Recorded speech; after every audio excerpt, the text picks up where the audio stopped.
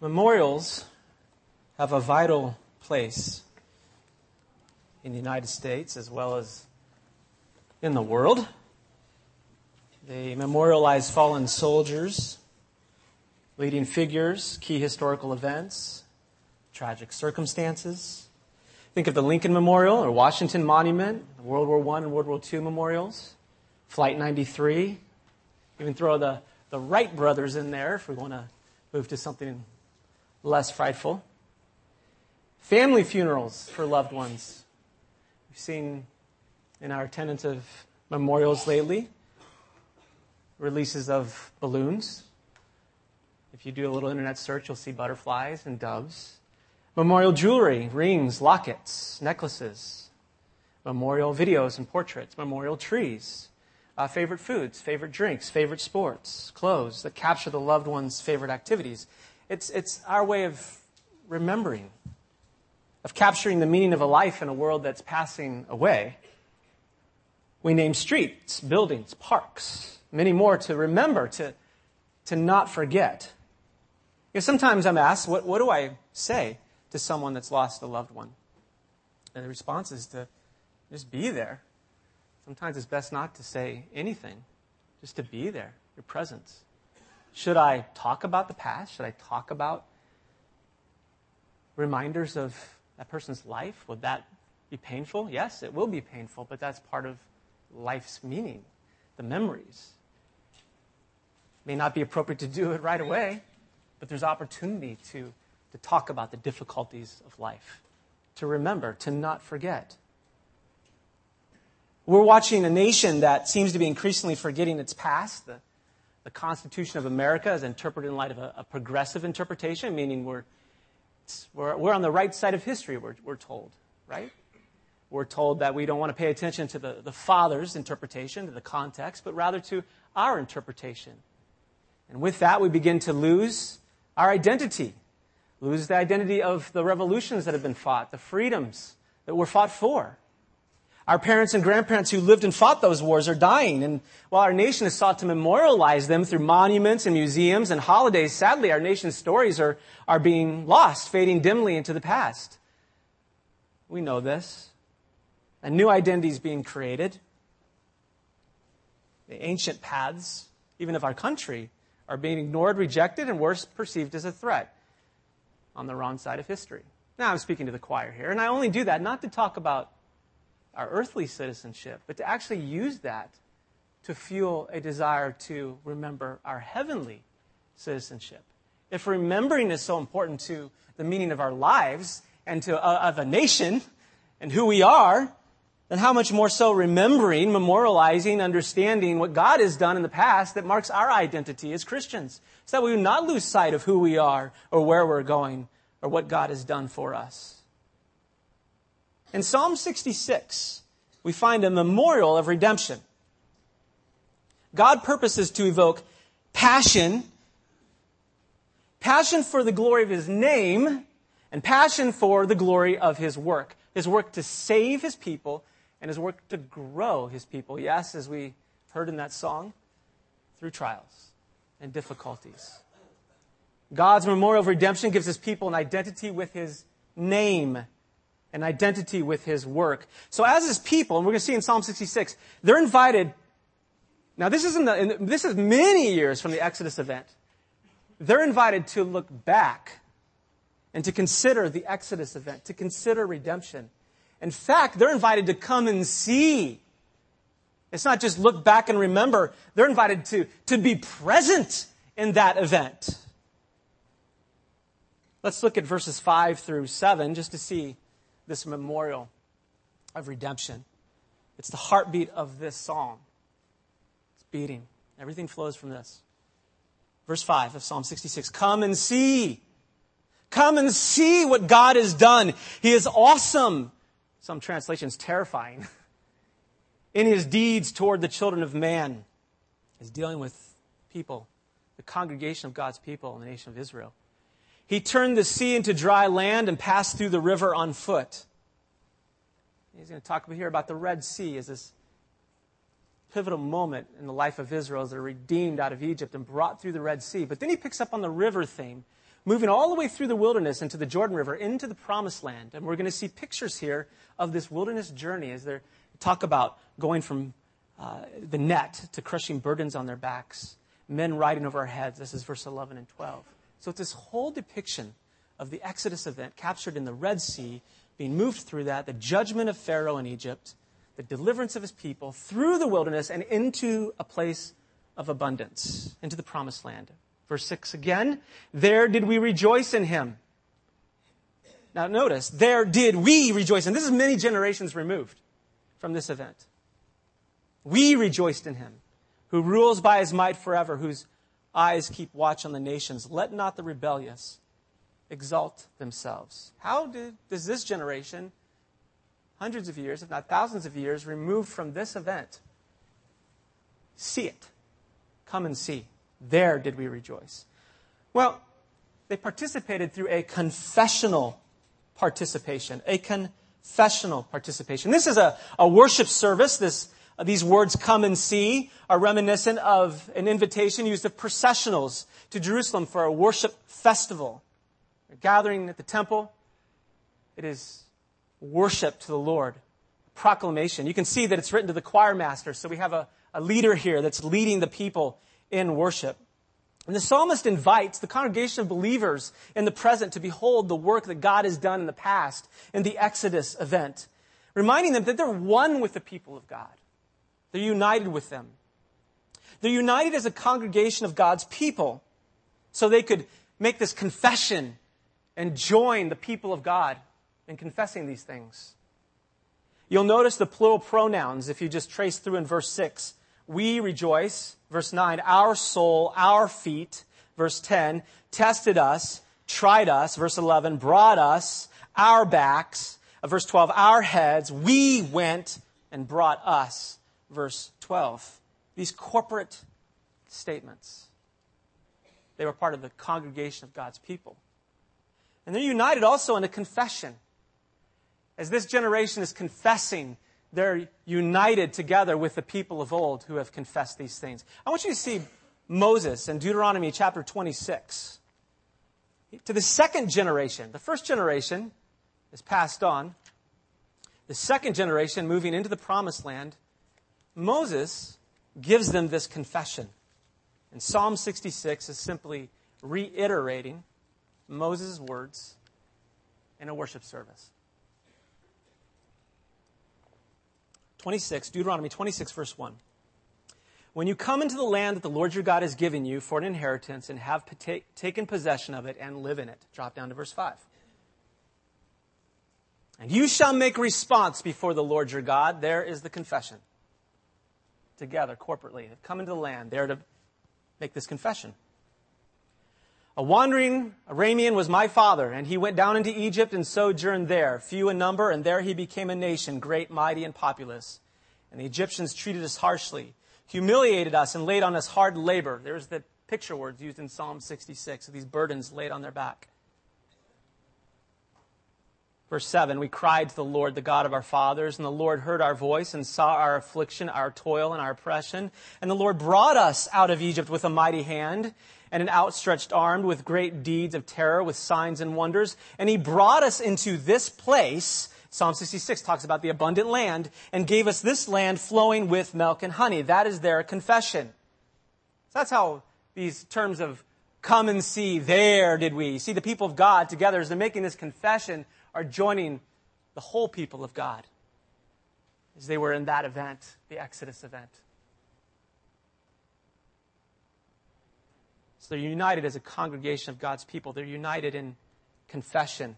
But they're also united in representative leadership. It's interesting, this corporate calling in verses 1 through 12 changes to an individual in verse 13. Look at Psalm 66 again, verse 13.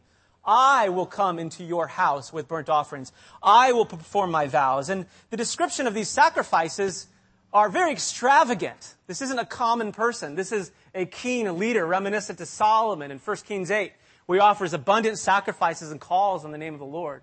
Or Hezekiah in 2 Chronicles 29, offering sacrifice to the Lord, leading the people in worship. This is a worship service. Notice, remember, the title, it's to the choir master. There's a leader of God's people here, representing the people. That only takes a little bit of stepping back from Scripture and remembering that the congregation of God's people and the king, the prophet and the priest, pointing forward to the great Messiah who would come. The Messiah who would ultimately save his people and lead them to the throne of grace before God in worship and praise. But this Messiah, the ultimate Messiah, would establish a congregation made up of Jew and Gentile nations from all the earth. Well, you see those themes here, which is so interesting. In verse 1 of 66, shout to God, all the earth. You see it again in verse 4, all the earth worships you. In verse 8, bless our God, O peoples. It's a description of the nations. This is an invitation beyond just the Jew to the nations as well. Now, some have thought that maybe this was written to encourage Israel while they're in Babylon, surrounded by the nations. And it gives them a reminder that God's ultimate goal is to bring salvation, not to the Jew only, but also to the nations.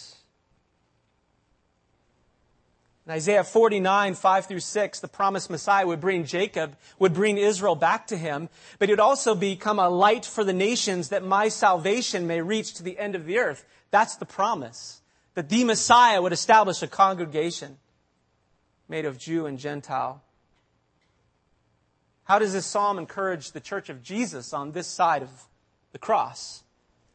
Well, if you just go, again, we step back and we look through the pages of history, of Scripture, and remember that God promised Abraham that through him all the families of the earth would be blessed, Genesis 12:3.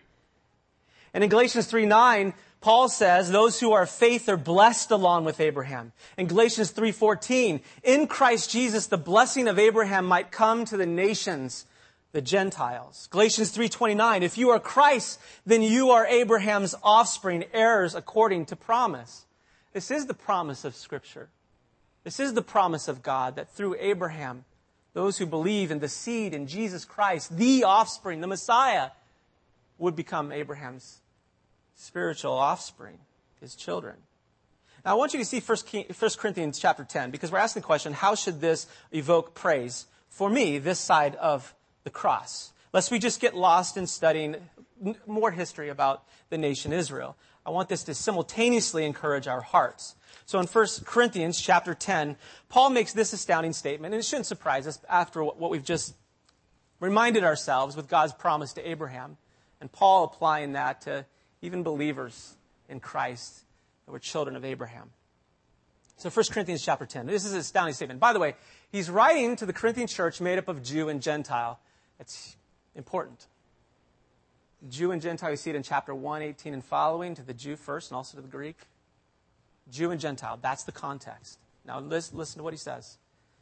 Verse 1, for I do not want you to be unaware, brothers. He's calling this Corinthian church, made of Jew and Gentile, that our fathers were all under the cloud and all passed through the sea. He's just swept up Abraham, Isaac, Jacob, Moses, and said to the Jewish Gentile church, these are our fathers. We're brought into this drama of redemption. He can also say in verse 6, and these things become examples for us. 1 Corinthians 10, 6. It should kindle our hearts because we have experienced on this side of the cross the Messiah's accomplishment of gathering nations to see the light of Jesus Christ. And we are here with these little churches throughout the Western world, the Eastern world, congregating to glory in Christ because of what He has done. Now, with that background in mind, now that we can go, okay, well, this is to encourage me. I'm of all the earth. I'm the people, the nations. This is amazing. Now let's look at how this is a memorial of God's redemption. Look at verses 1 through 7, and there we're going to see that God's memorial of redemption is meant to evoke praise for God's redeeming name. Praise for God's redeeming name. We need to know who He is. If we're His children, if we're His people, we should know who He is.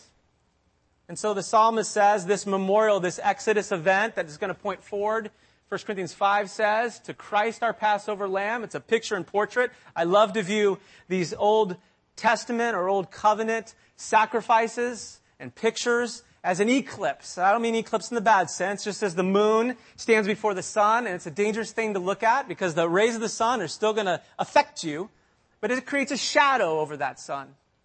There's a beautiful unity that's also there. In these types and pictures, these sacrifices, the Passover lamb, if you remember the event, Israel is in Egypt under the bondage, the slavery of Pharaoh.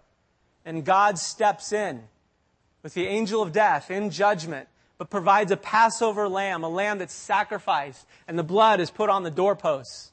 And those who hide underneath that blood, the angel of death in judgment delivers them by judging. The two go together. He judges, he delivers those who are under the lamb. Anyone from Egypt, any of the strangers could hide under that lamb's blood. And many did. Many go off with Israel from Egypt who weren't Jews. That's the context. He leads them through the Red Sea. All those are meant to be pictures. The New Testament says Christ is our Passover lamb. That understanding of redemption out of Egypt is meant to prefigure, to look forward to Christ redeeming us from the slave market of sin. Christ is our sacrifice, paying for our sins, a perfect, unblemished lamb, perfect in righteousness, obedient to God on our behalf. So as you look at that moon in that eclipse, that moon is going to disappear, and what happens at the cross is the glory of the sun shines forth in all its glory and splendor. You can take that which way you want to, the S-U-N and the S-O-N, Christ Jesus. So as we look together at this Exodus event, let us see the ultimate purpose, the reality of the cross of Jesus Christ, that all these things are pointing to. So let's look at the praise of God's redeeming name. Verses 1. We'll go to verse 6. Shout for joy to God, all the earth. Sing the glory of His name. That's the weightiness of His name. Name emphasizes character. His reputation is underlined in glory. His honor is underlined in glory, but it's the glory, the honor that is in light of His name. It's according to His name. So in other words, it is because of His name that He is glorious. And we are to then give Him glorious praise, weighty praise. So the more we understand the name of God, understand His character, that evokes deep praise. The more we understand that His love isn't a fading love, an unfaithful love, but an eternal love, a self-sacrificing love in Jesus Christ, a holy love, a love that's full of wisdom, a love that is omnipresent, present with us. All these attributes of God, we begin to understand the glory of His name, and that evokes deeper praise. And the more that we grow in this life and we see the world fading around us and the things that we trusted in failing us and our own strength failing us and our wisdom failing us, the more we see the grandeur of the name of God, and that evokes great praise. It's not because God's name grows, it's because of our understanding of His name grows, and the praise grows with it. Verse 3, what are we to say? Again, these are confessions. How awesome are your deeds. So great is your power that your enemies come cringing to you. It's describing subjugation, but it's not a subjugation out of worship, out of trust, out of faith, but it's a subjugation that meets the terrifying holy God unprepared, meets God in their rebellious state. There will be a subjection before the almighty, glorious, holy, omnipresent God. And it'll be on God's terms. For believers, we trust in Him. We cling to the redemptive event by which He has bought us, paid the guilt price for our sins, offered a perfect life in Christ. And so we come, yes, bowing too, but we come out of worship and adoration and love. The two are contrasted. Verse 4, all the earth worships you. So this is the nations all brought into this glorious event and sings praises to you. They sing praises to your name. Think of a choir. These parallelisms in verse 4 are meant to give you images of music that's wafting upon your ears, one line upon another line, one note upon another note. Think of the waves, the ocean waves, as they come crashing down. That's the idea of singing praise after praise after praise to you. Verse 5, come and see what God has done. He's awesome in His deeds toward the children of man. He turned the sea into dry land. They passed through the river on foot. Think of what it means for all the earth to praise his name. If you've been to a foreign nation, you'll find really quickly that you've been shut out from communication because you don't understand the language. Social activities because you don't understand the culture. Citizen privileges because you're not part of that nation. It is a frightening reality to step off of that plane and land for the first time in a foreign country and not be able to communicate or relate to the people around you. I sat in Delhi for 12 hours, grabbing onto my suitcases and just holding on for dear life. Foot around this one, leg around this one. 12 hours. That was a long day. It was my first experience. Some of you know what that's like in different countries. What do you need in that situation? You need a name. Yeah, you need a name. Because when I got to the border and custom patrol, what are they going to say? Who are you here to visit? Give me a name. Well, I'm here because Tom Shuck, or I'm here because of Vineet. I needed a name. And then they're asking, well, who are you staying with? What's your connection to this person? What's your relationship? What is his address and phone number? It gets more personal. For me to be accepted, I need to have a name.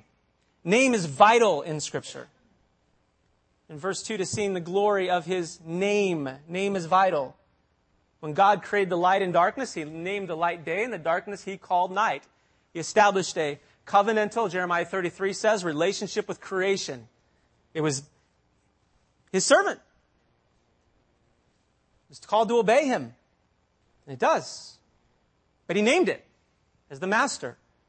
When God covenanted with Abram, he gave him the name Abraham. And to Jacob, he gave the name Israel.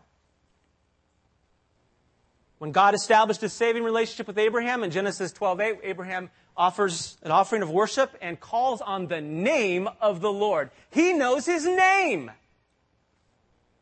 That creatures could know the name of God because he has stepped down and established a saving relationship with his people.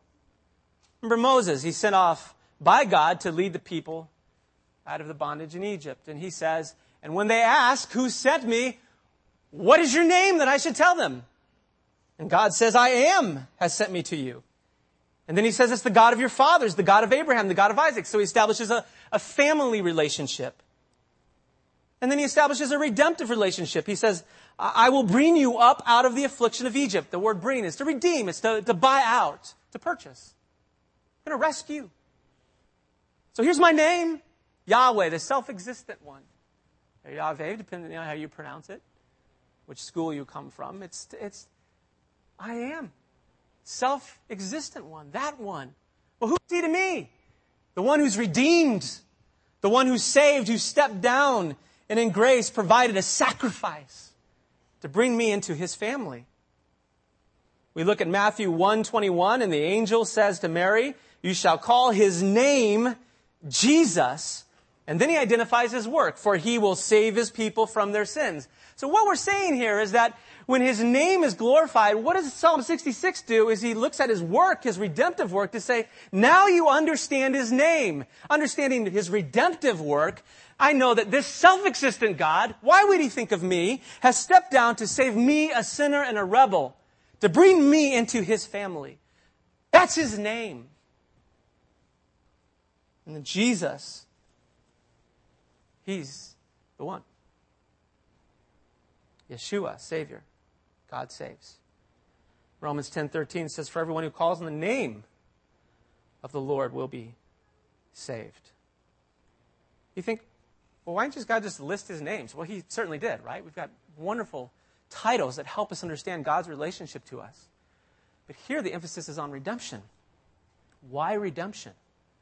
Because in redemption, God's holiness is put on display. He judges sin, right? The angel of death is judging Pharaoh, judging Egypt. At the cross, he is judging the substitute, Jesus Christ, in our place, those who trust in him.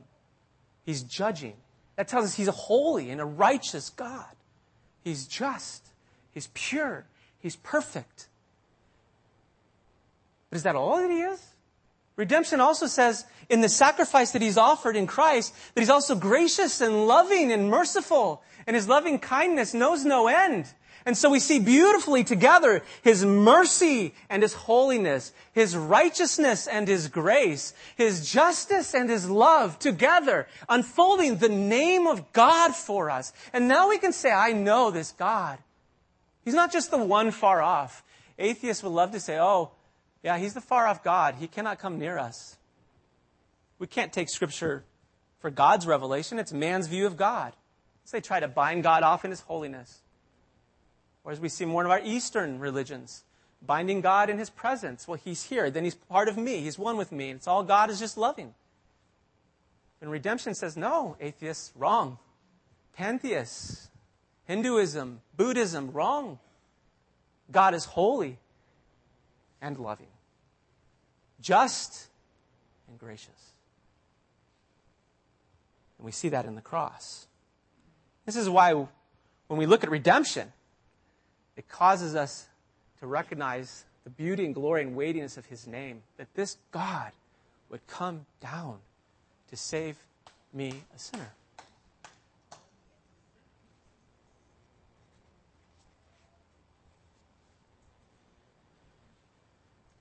I remember, it's not been that long, Robin told me, is the anniversary of our rookie dog that died. I know I'm going to go from the heights of that to this.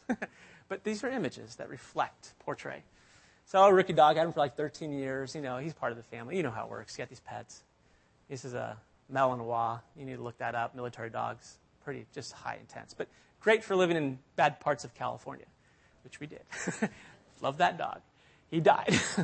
So I'm kind of an emotional person. You know, I've got a female German Shepherd, Alaskan Malamute. She's a pretty big girl, but she's got a very soft heart, if I can personalize her.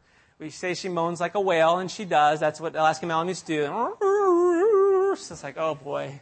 And Chris Ennis will come over. What's this whale noise going on? So I feel bad. She's just pouting. So Dad, we love some old movies that we've been drawn to. I won't tell you what it is, but there's a dog named Hercules. It's a big dog.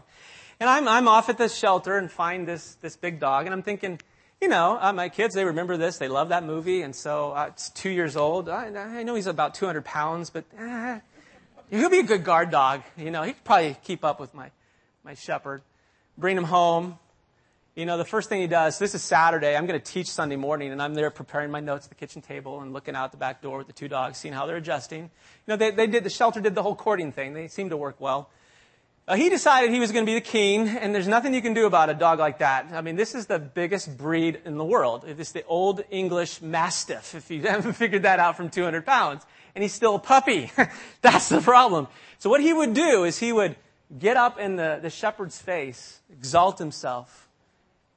He was a brute, is what he was. His name was Brutus. We changed it to Hercules, but it didn't work. He stuck up his face in her face and then exalted himself over her. And she started to cower, and then I find her hiding in the back of the yard, and he would take his perch on that back step. And Robin comes in that morning. I'm looking at my notes. I said, he's gone. She's like, what? He's gone. I can't handle that. This dog thinks he owns the house. And my little shepherd, she can't handle that. That is not going to happen. I had pity on my dog and wanted to protect my dog. And so that Brutus, after church Sunday, I took him home. I told some of you, I'm taking this brute back. What were you doing in the first place? Well, I wanted to own the biggest breed in the world for 24 hours is what I wanted to do. In this Psalm 66, we see in verse 7, this reminder, if God is faithful to redeem His people, He's also faithful to put down the rebellious who exalt themselves, who raise themselves up. If you think that you can approach God in your own strength, the idea is to raise up, to pride self. I couldn't escape that picture with Brutus. That's what he was doing. His face in the dog's face, priding himself. I tried to get him to submit. That's really tough to do. What you do is you roll them over with a dog 200 pounds. So what I had to do is kick out his back legs and then turn his shoulders and get him down. I thought, Robin's never going to be able to do this, to teach him submission. This dog didn't want to submit. No heart for that. God will not put up with those who don't submit to the Son, who exalt themselves, who establish themselves. That is His name. So where do we find hope and rescue? Where do we find the pity of God for us? It's in Christ. It's in his redemption. Listen to Sinclair Ferguson. He says this in his book, Deserted by God. In asking for mercy, you're asking for God's pity. You are asking that God will show it to you but withdraw it from Jesus. You want mercy? He's going to have to take it from Jesus. And asking to experience God's steadfast love, you're asking that Jesus would feel it has been removed. And asking to taste God's abundant mercy, you are asking him to refuse it to Jesus as he dies on the cross. And asking God to blot out your transgressions, you are asking that they will be obliterated by the blood of Jesus. And asking to be washed, you are asking that the filth of your sin will overwhelm Jesus like a flood. And asking to know the joy of salvation, you are asking that Jesus will be a man of sorrows, acquainted with grief. And asking to be saved from blood guiltiness, you are asking that in your place, Jesus would be treated as though he were guilty. And asking that your lips will be opened in praise, you are asking that Jesus will be silenced as a sheep before her shearers is silent. And asking that the sacrifice of a broken spirit, a broken and contrite heart be acceptable, you are asking that Jesus' heart and spirit will be broken. And asking that God will hide his face from your sins, you are asking that he will hide his face from Jesus. And asking that you will not be cast out of God's presence, you are asking that Jesus will be cast out into outer darkness instead. Dare we ask God to do this for us? We do not need to ask him. He has already done it. In Christ, he has already done everything that is necessary for our salvation. That's beautiful. You want to understand God's name, you want to sing weighty, glorious praise, then we join the people of God in a confession. We look back to the memorial of the Exodus event, which casts us forward to look at the great redemptive event of the cross. And there, God has mercy on us. And there, God pities us. Well, we've seen the redemption equated with his name. He's a redeeming God. He's also a God of justice and holiness and righteousness. But we see briefly as we wrap this up, and we're just going to run through it quickly, the refining work of God. He refines us. We're assured that God's salvation flows out of his very character, his name, right? We understand his name through his redemption, so we're assured this redemptive work is secure because of his name. Now we're ready to look at his plan for growing his people. And we're going to have to trust his name. We're going to have to look to redemption and trust in that as we go through trials and hardship that are going to grow us, to humble us, to cause us to depend upon him. So I want you to see in verse 8, right away, again, the corporate nature. Verse 8, bless our God, O peoples. And I'm just going to note, what are we blessing him for? Well, we're sounding his praise. We're letting it be heard. So corporately, we're gathered together, praising him, and out of that comes this great resounding echo of praise that can be heard. Verse 9, he's kept our soul among the living, so there's spiritual protection. And we get the spiritual protection because he's emphasizing this testing and trying and bringing us into abundance. He doesn't let our feet slip, verse 9. Verse 10, you've tested us. You've tried us as silver is tried, so he's refining that, removing the dross, removing the impurities from the silver. That moves to the top as a silversmith would work on the silver. And God refines us through fire, through testing, through trials. Verse 11, you brought us into the net. You laid a crushing burden on our backs. Again, drawing from the Exodus event, probably from the Assyrians, probably from Babylonians that invaded and affected Israel. Verse 12, you let men ride over our heads. That's depicting chariots that have conquered and riding over the dead. This is not easy language here. We went through fire and through water. That's an idiom describing we went through everything. Yet, you've brought us out to a place of abundance. Now, what's interesting here is we often read these Psalms in light of an individualistic perspective, don't we? Lord, just protect my life. This is a corporate psalm. It's inviting us to remember that we are together as the people of God. We often take an individualistic mindset, and when we're suffering, we think God is judging us, we've done something wrong, so we're going to hide away from the gaze of God's people. He says, bring this into the gaze of God's people to worship him. Maybe we conclude we're strong enough, so I'm going to go deal with it on my own. But clearly the psalm emphasizes a corporate emphasis. Together we suffer. Together we marvel at God's work to bring us through trials and bring us into, ultimately, the promised land. I'll give you another thought. The emphasis here on what God is doing in his congregation, his people. Israel becomes a wonderful picture of redeeming wilderness trials, sanctifying them to bring them into the promised land. God's commitment is to his congregation. We often think, well, he's abandoning me. You guys, what we really want, we know we're going to go through trials as individuals, and we know he's going to take us home. What we want is for this congregation to continue to outlast us. Jesus says that he will build his church and the gates of hell will not overcome it. That's what we want. Why? Because we want our children's children to hear the gospel. We want God to protect this body and preserve it until heaven, until glory. That's the thrust of this psalm as we look at the people of God, even in Israel. It's knowing that God's going to protect his people. It doesn't mean that somehow he's going to create a little isolated bubble for me and I'm never going to go through suffering or difficulty. But he invites us all to come together with our trials and sufferings so that we can grow together in Christ. Think of a musical instrument, how dull it would be to play one string. But when all the strings are plucked together, each playing their individual part, what a complementing whole, an orchestra or a symphony, all playing together. How moving, how uplifting. Yes, but each string is being stretched and plucked, and each drum is being beat, and each key is being pressed, and each horn is being blown. Stretched, plucked, beaten, pressed, blown together. What a beautiful sound, right? And that's what God does, bringing us together to suffer together, to go through trials together, to visit one another in times of need and hardship. Because we remember redemption. He loves me. He loves us. He's redeemed us. He's sanctifying us. He's growing us. That's the thrust of this beautiful psalm. That he will provide protection, spiritual purity, refinement, but worship. Worship. Now the leader leads them in worship. In verse 13, I will come into your house with burnt offerings. I will perform my vows to you, that which my lips uttered and my mouth promised when I was in trouble. So now the music leader, he's leading the congregation. He's saying, here's these offerings of sacrifice that I've committed to the Lord. It's a love offering. I will offer to you burnt offerings of fattened animals, sacrifice of rams, bulls, and goats. And for us, as Americans, and I'm part of this culture too, we don't quite see the preciousness of this. Animal rights have had an effect on us. We think how brutal that you would take an animal and you would offer it to God. It's only acceptable if you're trying to save an innocent child from an animal, to kill an animal in our culture, or at least for food, if you're not a vegan. It all has an impact on us. But what God does is he communicates the gravity of sin and death. That the penalty of sin is death.